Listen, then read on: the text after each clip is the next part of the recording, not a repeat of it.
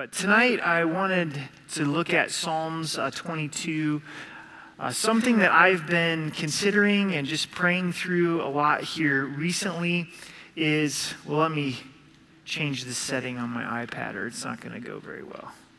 Hang on real quick.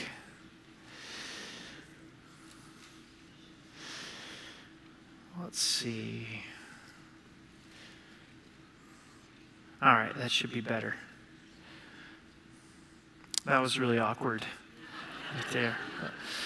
Something I've been thinking a lot about the last couple weeks is the cross of Jesus Christ and considering the cross of Jesus Christ. So I wanted to spend some time in Psalms 22 this evening, really looking at what Christ has done for us on the cross. Psalms 22 is a prophetic psalm.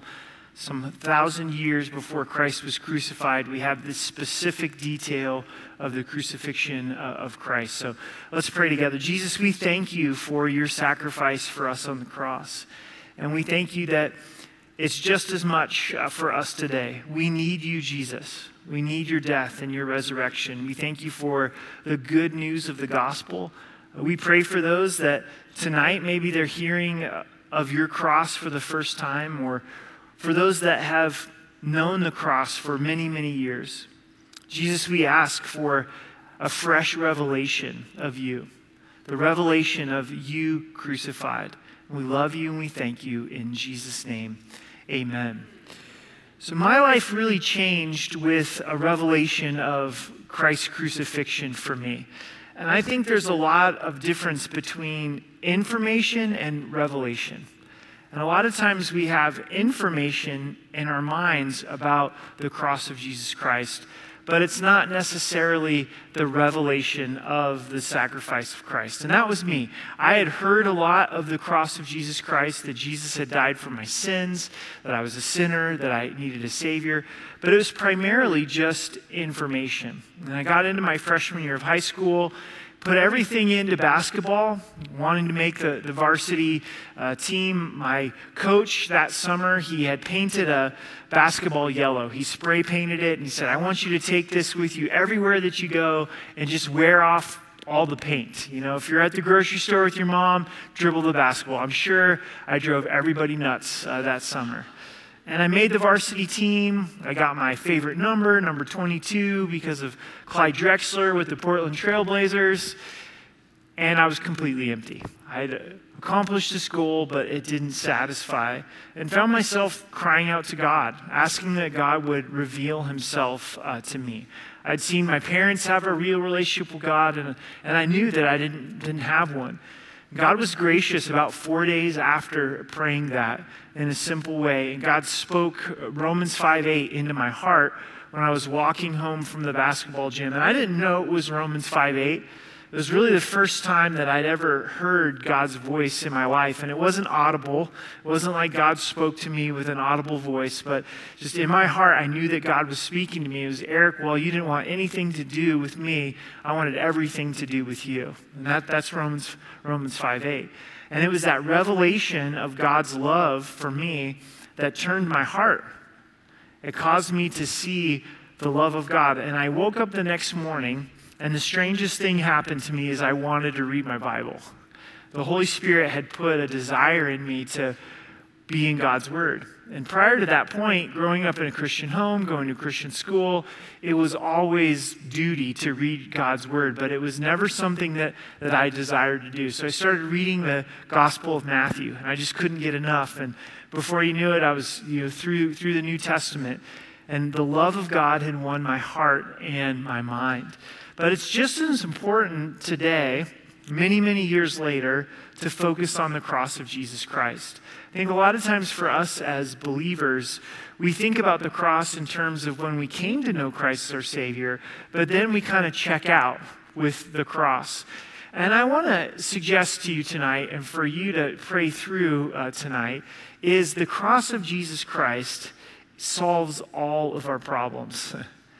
All of the problems that we go through in life and all of the pain that we go through in life, if we will come to the cross, if we'll sit at the cross and take the time to meditate upon Jesus, and his sacrifice specifically, God is going to meet us in that place. In Hebrews chapter 12, verse 3, it says this, "For consider him who endured such hostility from sinners against himself, lest you become weary and discouraged in your souls." Present tense. We're going to get weary, we're going to get discouraged if we don't put our minds upon the cross and we consider the suffering of Christ. We consider the hostility that came upon Christ. Here he is, he knew no sin, and he's taking on the sin of the world, being punished for the sin of the world. Have you ever had this experience where you think you've got it bad and you start feeling sorry for yourself? And then you meet somebody that's got it a lot worse than you, and you're like, I don't have it bad. Why was I feeling this way? I was really inspired by a man at church on Sunday that comes to our church, and he lost his eyesight a few years ago serving in our military, serving for our country, had an injury resulted in the loss of his eyes. And since then, he's chosen to not give up, and has really gotten involved in fitness and sports, and competes at a really high level, and even snowboards and all of this stuff. And after talking to him, I was like, I have nothing to complain about, right?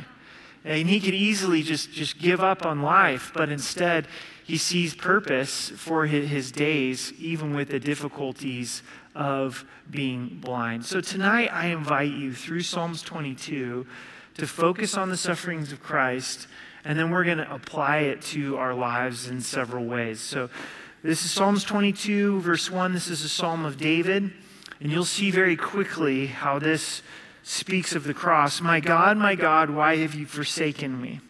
Why are you so far from helping me and from the words of my groaning? Jesus hung from the cross, and he quoted Psalms 22. He cried out to the Father, my God, why have you forsaken me? In that moment, as Jesus became sin for us, part of the punishment of the cross is this separation from the Father. And this is what's most dear to Jesus, is his fellowship with the Father. The complete oneness that the Father and the Son and the Holy Spirit enjoy. And it's the only moment in eternity, from all eternity past, all eternity future, that this unity is going to be broken. And in that moment, the Father turns his face away from the Son and pours out judgment upon the Son. One of the consequences of sin is being separated from God. Hell represents that. And Jesus was separated from the Father in that moment as he was the sacrifice for our sins. And he cried out, my God, why have you forsaken me? And what I like about Psalms 22 as we consider the cross is it really gives us insight into the depths of Christ's suffering, of what Christ went through in his humanity, God in human flesh. And in his humanity, he suffered, and we see the brokenness of Christ as he's crying out, oh my God, I cry in the daytime, but you did not hear, and in the night seasons, and I am not silent. But you are holy, enthroned in the praises of Israel. Our fathers trusted in you. They trusted, and you delivered them. They cried to you and were delivered. They trusted in you and were not ashamed. But I am a worm and no man, a reproach of men and despised by the people. And as Jesus went to the cross, he humbled himself to the point of being a worm. God in human flesh. That's an incredible step down. For God to come into human flesh.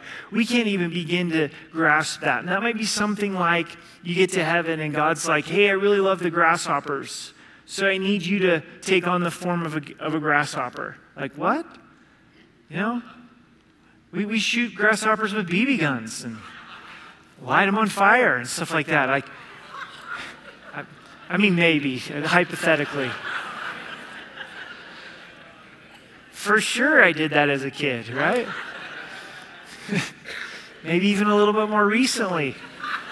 But what? I got to be a grasshopper? But how much more so for God to come in human flesh? But that wasn't the end of his suffering. As he's in human flesh, to be rejected by his own family, be rejected by his own town, people looking at him as of illegitimate birth, rejected by the nation of Israel, rejected by the religious leaders, despised, suffering a criminal's death upon the cross, humiliated to the point where he's hanging on the cross naked. He became a worm. He was despised. He was rejected. Verse 7, all those who see me ridicule me. They shoot out the lip. They shake their heads, saying, he trusted in the Lord. Let him rescue him. Let him deliver him, since he delights in him. We hear that of the cross as they were around Jesus, of, if you're God, why don't you save yourself? But you are he who took me out of the womb. You made me trust while in the mother's breast. I will cast upon you from birth, from my mother's womb. You have been my God. Be not far from me, for trouble is near, for there is no help. At the very least, Jesus must have had Psalms 22 on his mind as he was hanging from the cross, as he quoted, my God, why have you forsaken me? Many bulls have surrounded me. Strong bulls of Bashan have enriched me. Bashan is a part of northern Israel where there was cattle.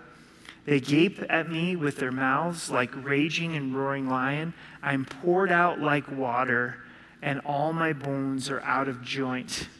My heart is like wax, and it is melted within me. Amazing prophecy of the cross of Christ, where he's pouring himself out as that living sacrifice like water, and his bones are out of joint. And this is what would happen at the cross. As you're hanging on the cross, your bones, especially your shoulders, being ripped out. And his heart is melted like wax. After Christ's death, the Roman soldier wanted to make sure he was dead and pierced his side, and what flowed out? Blood and water. And medically, they think that happens when your heart ruptures. It's very possible that Christ's heart ruptured and his heart was melted like wax. For sure, internally and spiritually, his heart melted. My strength is dried up like a potsherd, and my tongue clings to my jaws. You have brought me to the dust of death. Jesus was thirsty upon the cross. He even cried out, I thirst. For the dogs have surrounded me. The congregation of the wicked have enclosed me. That wicked congregation that was around the cross of Jesus Christ.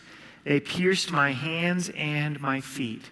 Long before crucifixion was ever invented and designed, prophesying of Jesus that pierced my hands and they pierced my feet. Jesus, in his love for you and his love for me, was willing to have the nails placed into his hands, placed into his feet. Verse 17, I can count all my bones. They look and stare at me. None of Christ's bones were broken at his crucifixion. They were going to come and break his legs to speed up the process of crucifixion, but Christ had already died. And this is pointing to that his bones were not broken. They divided my garments among them, and for my clothing they cast lots. Exactly what took place at the cross of Jesus Christ. They wanted to keep his garment in one piece, thinking it was more valuable that way, so they gambled for who could get his garment. Absolute selfishness at the foot of the cross, playing games at the foot of the cross. That was my life until God got a hold of me in high school. As I was around the cross and I was playing games. It was a game to me. It was a selfish game to me. I hadn't stopped to consider what was taking place on the cross of Jesus Christ. That may be you tonight. You're in this place of saying, I've really been around the cross, but it's been a game to me, and the gravity of what Jesus has done hasn't touched my heart. But you, O Lord, do not be far from me. O my strength, hasten to help me. Deliver me from the sword, my precise life from the power of the dog. Save me from the lion's mouth and from the horn of the wild oxen. You have answered me. I will declare your name to my brethren in the midst of the assembly. I will praise you. And that's the declaration of Christ, to proclaim the name of the Father. You who fear the Lord, praise him. All you who descend of Jacob, glorify him and fear him. All you offspring of Israel. For he has not despised nor abhorred the affliction of the afflicted, nor has he hidden his face from him. But when he cried to him, he heard. My praise shall be of you in the great assembly. I will pay my vows before those who fear him. The poor shall eat and be satisfied. Those who seek him will praise the Lord. Let your heart live forever. Isn't that the message of the gospel? That the poor in spirit are satisfied, that we're bankrupt, we're sinners, we need a Savior, we're satisfied in the grace of God. All the ends of the world shall remember and turn to the Lord, and all of the families of the nations shall worship before you, a result of Christ's crucifixion and resurrection. For the kingdom is the Lord's, and he rules over the earth. All the prosperous of the earth shall eat and worship, and all those who go down to dust shall bow down before him, even he who cannot keep himself alive. A posterity shall serve him. It shall be recounted of the Lord to the next generation knowing the goodness of God. And they will come and declare his righteousness to a people who will be born, that he has done this. Consider the cross. So bear with me. We've got 8 ways tonight for us to consider the cross, and we're just scratching the surface. I hope that you journey in meditating upon the cross and the resurrection of Christ, and you find so much satisfaction in the broken body and the shed blood of Jesus Christ. So if you're taking notes, write this down. As we consider the cross, it protects us from weariness and discouragement. We touched on this just a few minutes ago. It protects us from weariness and discouragement. I want to read to you again Hebrews 12:3. For consider him who endured such hostilities from sinners against himself, lest you become weary and discouraged in your souls. The 2 verses before this, in Hebrews 12, encourage us to look unto Jesus, the author and the finisher of our faith. We're looking to something. We're looking to someone this evening. You may be looking to a key relationship, a spouse or a parent or a brother or sister or close friend. You may be looking to your job. You may be looking to education.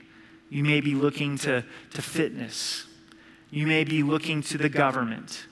But we're looking to something or to someone. And if we're not looking to Jesus, all of those things will not satisfy. Nothing wrong with those things, but none of those are God. None of those are Savior. None of those are bread of life to our soul. So Hebrews encourages us looking unto Jesus, who's the author. He started our faith, and he's also the really good finisher. He's gonna finish our faith, who for the joy set before him endured the cross. So Jesus went through the suffering of the cross, thinking about the joy that would follow the cross. Well, what was the joy that followed? Being reunited with his Father? Absolutely. And inheriting the bride, inheriting the church. He was looking forward to what the cross would result. And something that I think we fail to realize about the Christian life is that God calls us into his suffering, into the suffering of Christ. We get the front half of the cross, if you would, that it's through the cross of Jesus Christ that we're forgiven of our sins. But we miss the backside of the cross, which is that we're called into the footsteps of Christ. We're called to suffer in behalf of Christ. God allows suffering in our lives for the joy that was set before us. We look forward to the joy. We look forward to eternal life. We look forward to how God's going to use these trials in our lives. But what do we put our minds on? We put our minds on the suffering of Christ. What he went through for his beard to be ripped out, to be spit upon. Have you ever been spit upon in disrespect and hatred? Crown of thorns placed into his head, pierced, rejected by the Father. And as we think about the suffering of Jesus Christ, then it encourages our souls. But if we're not focused on the suffering of Christ, we'll get weary and discouraged. Man, there's too many days where I get weary and discouraged. Get tired? And then once I'm tired, I'm discouraged. The two seem to go hand in hand. I was asking my mom years ago, right before I got married, you know me well. What advice do you have for me before I get married? And she just said, Eric, make sure you get your sleep. Yeah.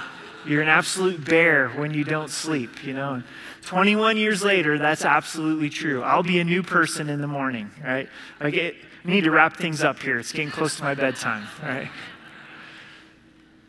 Weariness comes in and then discouragement comes in, but we have a choice. We can lift our eyes to the cross, and the cross protects us from weariness and discouragement. Number 2, considering the cross proves the love of God. It proves the love of God. Romans 5:8, but God demonstrated his own love towards us in that while we were still sinners, Christ died for us. What does the cross of Jesus Christ tonight, for all of us, communicate afresh? That God loves you. And I like the way that Romans 8 puts it. His own love. He possesses it. He loves us in a way that no one else can. Unconditional, unlimited, everlasting love. And he put his love on clear display by sending his Son for us. The cross of Jesus Christ absolutely proves that you're loved and you have value. That you're loved and you have value. And you may be doubting and wrestling, does God really love me? Sometimes we have this idea in our minds that, well, God loves me, but he doesn't like me. Like, whoever came up with that, right?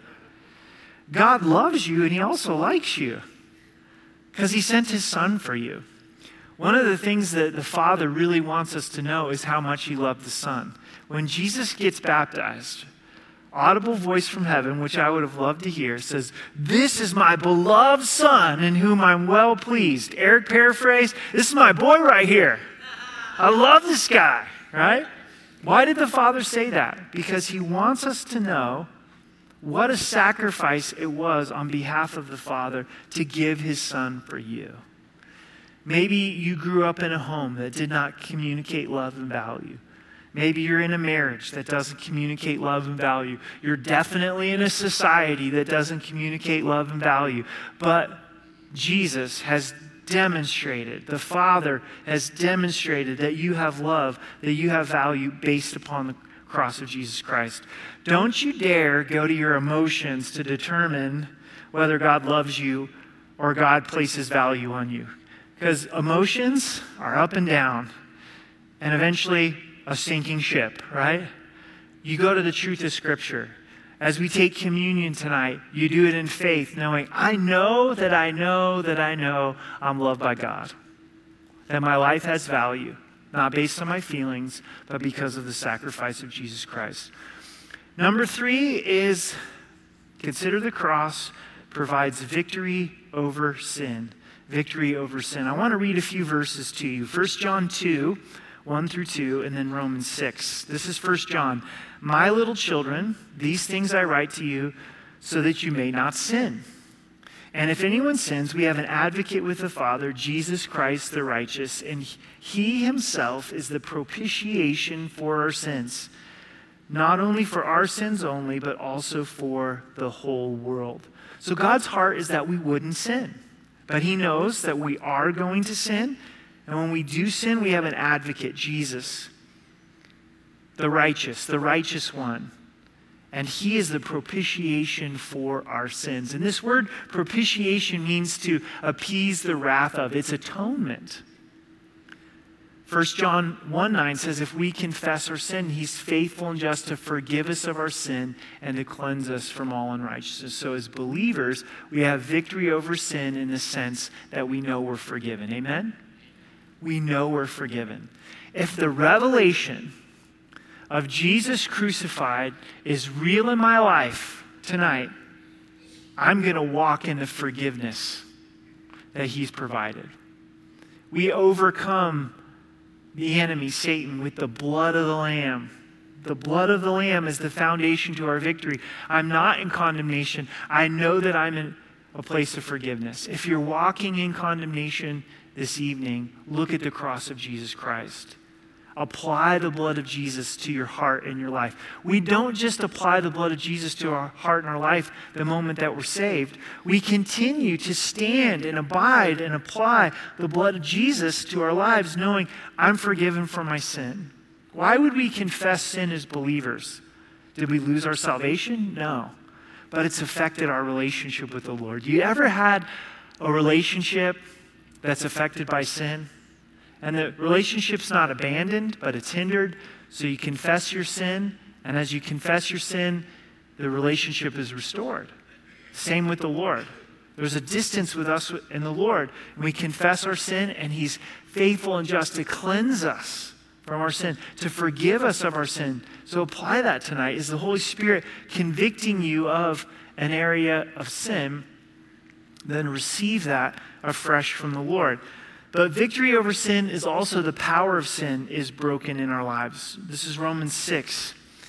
Knowing this, that our old man was crucified with him, that the body of sin might be done away with, that we should no longer be slaves of sin. So the penalty of sin is paid for, but also the power of sin is broken in our lives. So if we examine this thought, that the cross of Jesus Christ is the solution to all of our problems, it's the answer to our struggle with sin. We all struggle with sin. And it's easy for us in our hearts and our minds and our emotions to think that we're slaves to sin even as believers. That we have no choice but to sin. We have no choice but to lose our tempers and walk in lust and walk in bitterness and covetousness. But that's not the truth of Scripture. That's not the truth of the book of Romans that we've just studied together.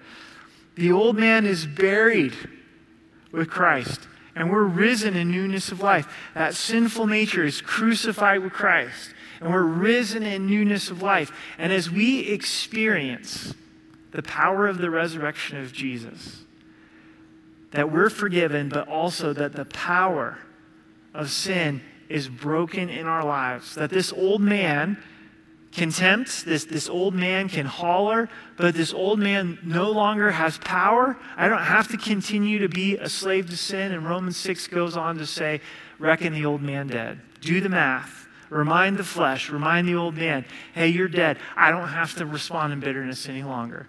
I'm a new creation in Christ Jesus. But this is all part of the revelation of Jesus crucified, of realizing that my sin put Jesus on the cross. That my sin, that God loved me enough to go to the cross for my sin so that I didn't have to continue any longer in sin. Remember the woman caught in adultery? What did Jesus say to her? Go your way and sin no more. Go your way and sin no more. He provided forgiveness and a way out, a transformed and changed life as we encounter the power of Christ. Number 4, about considering the cross provides eternal life. John 3:16, for God so loved the world that he gave his only begotten Son, that whosoever believes in him should not perish but have everlasting life. The cross of Jesus Christ is so good, so deep, so powerful that it provides eternal life to all those who believe. So if you don't know Christ as your Savior, tonight turn to him and be saved. Turn to him and believe and have everlasting life. For those of you that do trust Christ as your Savior, doesn't heaven just keep looking better and better? I've been reading Revelation just for fun in the evenings before going to bed, and I got to that section in Revelation where it says that the throne of God is set in heaven. It's like, oh, that's good news. I can't wait to go to heaven and be at the throne that's set, that doesn't move. Inflation doesn't affect heaven. You know? Interest rates don't go up in heaven. And those streets of gold just keep gaining more and more value. You have eternal life. You are closer to heaven than you've ever been before. And we are closer to the second coming of Jesus than we've ever been before. And we open our Bibles and we read Matthew 24 of these signs leading up to the second coming of Christ. In church, we're getting closer, and we're getting closer. Eternal life is real. Heaven is real. We don't know when we're going to cross that finish line, and the cross of Jesus provides that. The cross of Jesus provides adoption for us. Ephesians 1 verse 5, I love this. Having predestined us to adoption as sons by Jesus Christ to himself according to the good pleasure of his will. Predestined to adoptions as sons by Jesus Christ himself. It'd be enough, more than enough, if the cross of Jesus Christ resulted in us having forgiveness and eternal life, but God wanted us to be his children. To be his children. You're his son, you're his daughter, you're adopted, you're chosen by him. The mere fact of adoption involves choice on behalf of the parents. And God chose you, he chose me by the giving of his son so that we could be sons and daughters, joint heirs of Christ. The cross of Jesus Christ means that we tonight, with confidence, get to approach God as Father, as Abba Father, as Daddy. For all of eternity, we get to enjoy heaven as sons and daughters. That's the cross of Jesus Christ. The payment for the adoption, pretty expensive. It's the blood of Jesus. The blood of Jesus. That's how much he wanted you to be a son. That's how much he wanted you to be a daughter. You were bought with the blood of Jesus Christ. You were redeemed with the blood of Jesus Christ. Number 6, we've got a few more tonight, is the cross of Jesus Christ provides comfort. In Isaiah 53, another prophetic section in the Old Testament about the cross of Christ, says he is despised and rejected by men, a man of sorrows, acquainted with grief, and we hid, as it were, our faces from him. He was despised, and we did not esteem him. Every point of pain in our lives gives us the opportunity to understand what Jesus went through on the cross in a greater way. One of the things as a pastor is people are willing to open up areas of pain in their lives and share it with their pastor. And that's sacred ground. When someone has a loved one that's passing away and they call you and say, will you come be with me at the hospital? My husband, my son, my daughter's passing away. That's sacred ground. You know, when someone opens up and talks about the pain of a spouse committing adultery, that's sacred ground. When someone opens up and shares about the abuse that they went through as a child, and this parent that was supposed to love them instead chose to abuse them, and the pain that that's caused in their life, that's sacred ground. When someone opens up and shares about thoughts of suicide and attempted suicide, and man, that's sacred ground. And I know that there's deep pain in life. I know that in this room tonight and online, there's deep, deep pain. And it causes deep questionings and deep wrestlings. And there's this questioning within wrestling with God. God, why would you allow this? And I don't have the answer to that question, but I do have this answer, that Jesus does understand your pain. He does understand your pain. And what Isaiah 53 says, and what the cross of Jesus Christ says, is that he was acquainted with grief and sorrows. Even when someone else has gone through suffering that's similar to yours, they don't fully understand it. Say you have two people that both lose their spouse. There's a understanding of each other, but their marriages were different, and their pain is different, and the circumstances of the death is different. But Jesus fully understands that rejection, that abuse, that loss, that physical pain. So every rejection, every loss, every physical pain, if we allow it to, can take us deeper into the suffering of Jesus Christ. Paul described it this way and actually prayed for it: to know the fellowship of his sufferings. To share in common the suffering of Jesus Christ. And we go, oh, I didn't understand what Jesus went through until I went through this, and I understand now in a little bit greater way what Jesus has done for me. I think what heaven is going to open up to us for all of eternity is the depth of what Jesus went through on the cross. So considering the cross, it provides comfort. We have a suffering Savior that left the comfort of heaven, that experienced abuse, that experienced trauma, and he is here to provide comfort for us. And the seventh is similar. Considering the cross provides healing. Isaiah 53 verse 5, it says, "But he was wounded for our transgressions, he was bruised for our iniquities, the chastisement of our peace was upon him, and by his stripes we are healed." By his stripes we are healed. And yes, there is a physical healing. Now hear me out on this. God does promise physical healing, but not always in this life. Sometimes the physical healing comes with us getting an upgrade, dying, going to heaven, and getting a glorified body. This body's temporary. It's a tent. It's ultimately going to wear out. So there is that physical healing. It's just a question of when. Will it be in this life or the next? But the healing that I think God's really speaking to here in Isaiah is the healing of our hearts. By his stripes, we are healed. Because we turn the page a little bit in Isaiah and we get to Isaiah 61. And Jesus quoted Isaiah 61 about himself. And it says that he came to heal the brokenhearted. And looking at a suffering Savior upon the cross heals our broken heart. If we have revelation of a crucified Savior, it can touch and it can heal and can minister to those disappointments in our life. I want to give you just one example. This was back now 19 years ago, almost 20 years ago. My dad got diagnosed with prostate cancer. And at the time he was 51 years old, and it was advanced and had spread outside of his prostate. They couldn't find a doctor that would even treat him. And all the doctors were saying he had 6 months to live. We had just found out that Amber was pregnant with our oldest, Hannah.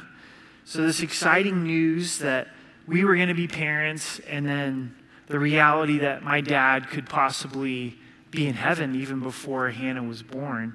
And I'm really close with my parents and close with my dad. And man, I just really desired for my dad to be able to meet my daughter and be a grandparent. And I remember working and headed over to the bank and was walking just through the parking lot here and had this thought, and the Lord was speaking to me, "Eric, I love your dad more than you do, and I'll do what's best for him." And that really comforted me, and it was healing that was provided through the cross, because I know that God loves my dad because Jesus went to the cross for him. And God was gracious to him and got him through that battle with cancer. It's been 19 years later, and he's 70 years old and has developed Parkinson's disease, and his life isn't easy, and he suffers through Parkinson's disease, and mom's there to care for him, and there's challenges there. And I still find comfort in going, God, you love my dad more than I do, and you're going to do what's best for them. There's healing there that comes through the cross of Jesus Christ. Comfort and healing as we consider the cross of Christ. The last, and church, this is only 8 of 80. You know, this is an endless list as you consider the cross of Jesus Christ. The cross provides freedom from bitterness. Man, isn't bitterness hideous? Isn't the voice of bitterness such a bummer, but so loud? And Ephesians 4:32 says this: "Be kind, tender-hearted, forgiving one another, even as God in Christ Jesus forgave you." A tender heart instead of a hard heart, instead of a bitter heart.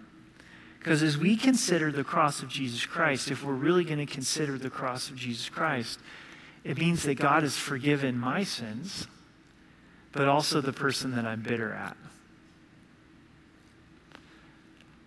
So as I receive this forgiveness so freely, why does the Father forgive me? Not because I deserve it, but because of the sacrifice of Jesus. so I can extend this forgiveness based on the sacrifice of Jesus. As I think about the cross, as I take communion tonight, I can go, okay, I'm choosing forgiveness. I'm choosing to extend this forgiveness to this person that has hurt me. I do believe that forgiveness and reconciliation are two different things. God calls us to forgive everyone for his glory and our good. Reconciliation takes place when there's repentance, and we see this in the life of Joseph. Joseph had a forgiving heart towards his brother, but the relationship with his brothers was restored when there was clear repentance that was seen in their life. Sometimes it may be necessary to have loving boundaries until you see that repentance, but not out of a harsh heart, not out of a bitter heart. And remember that God is gracious and that he's slow to anger, and he knows our hearts. Right now, the Spirit of God is convicting us, saying, man, it's time to let go of this bitterness. It's time to extend the grace that we've received. If you've really been blessed and you've received a gift, doesn't it seem a little bit selfish to not share it? Go, man, this is great for me, you know?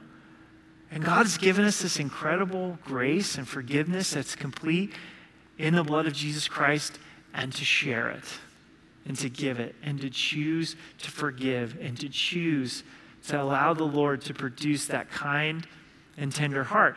And it's not based on the other person. It's based on the sacrifice of Jesus Christ. If you're looking at the person that's offended you, you may never see what you're hoping to. But as you look at the cross of Jesus Christ, going, wow, Jesus died for me. Jesus died for them.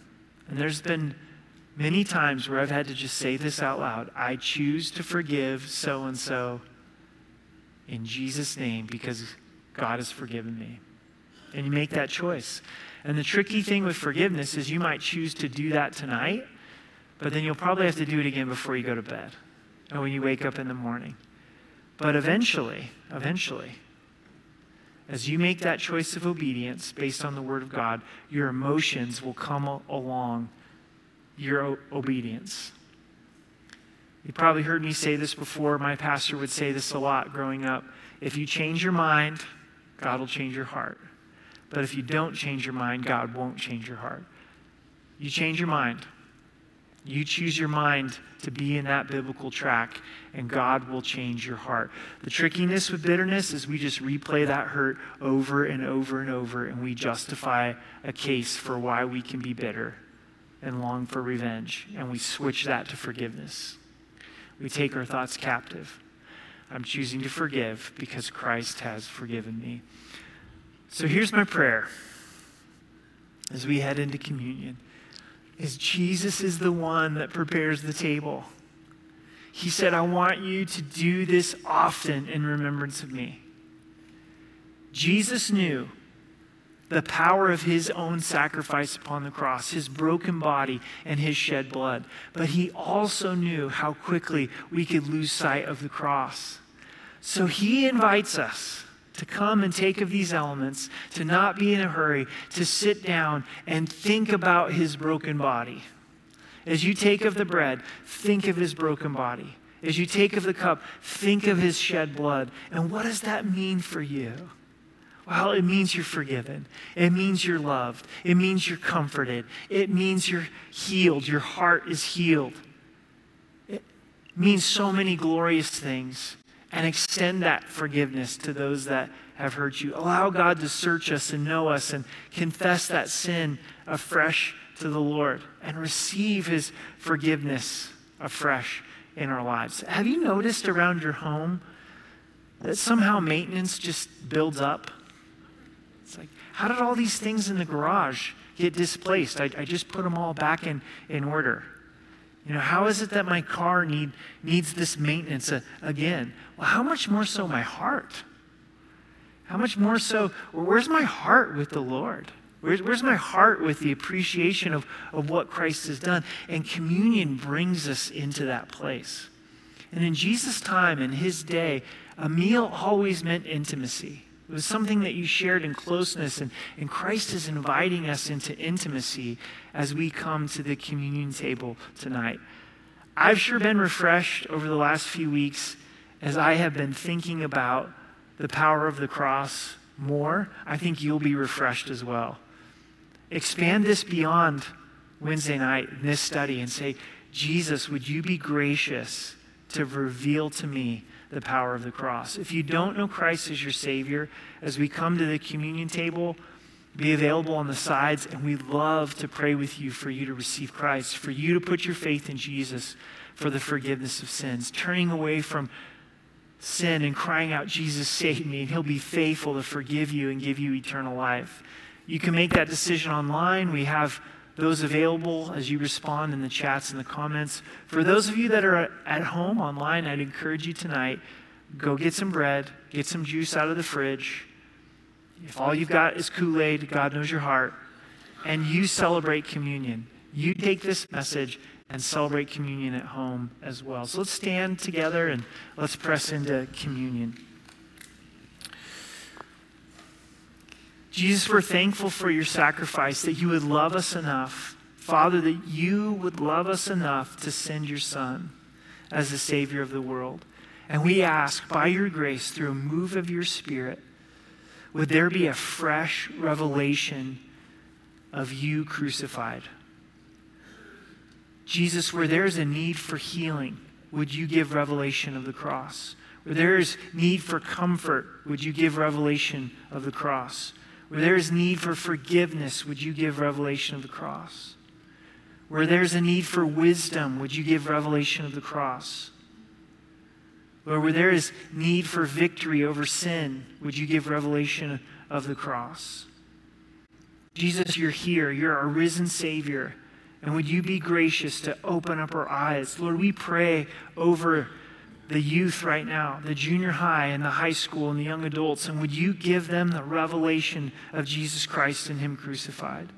We pray for our elementary kids and the kids in the nursery. May they know the power of you. For Colorado Springs, we pray for a revelation of you crucified. Lord, we pray for those that are strung out on drugs and alcohol and sexual sin and greed and pride and bitterness and rejecting you. Would you give a revelation of Jesus Christ? We pray over the pulpits of Colorado Springs. Lord, over the teaching throughout our country, may it be revived in the cross of Jesus Christ.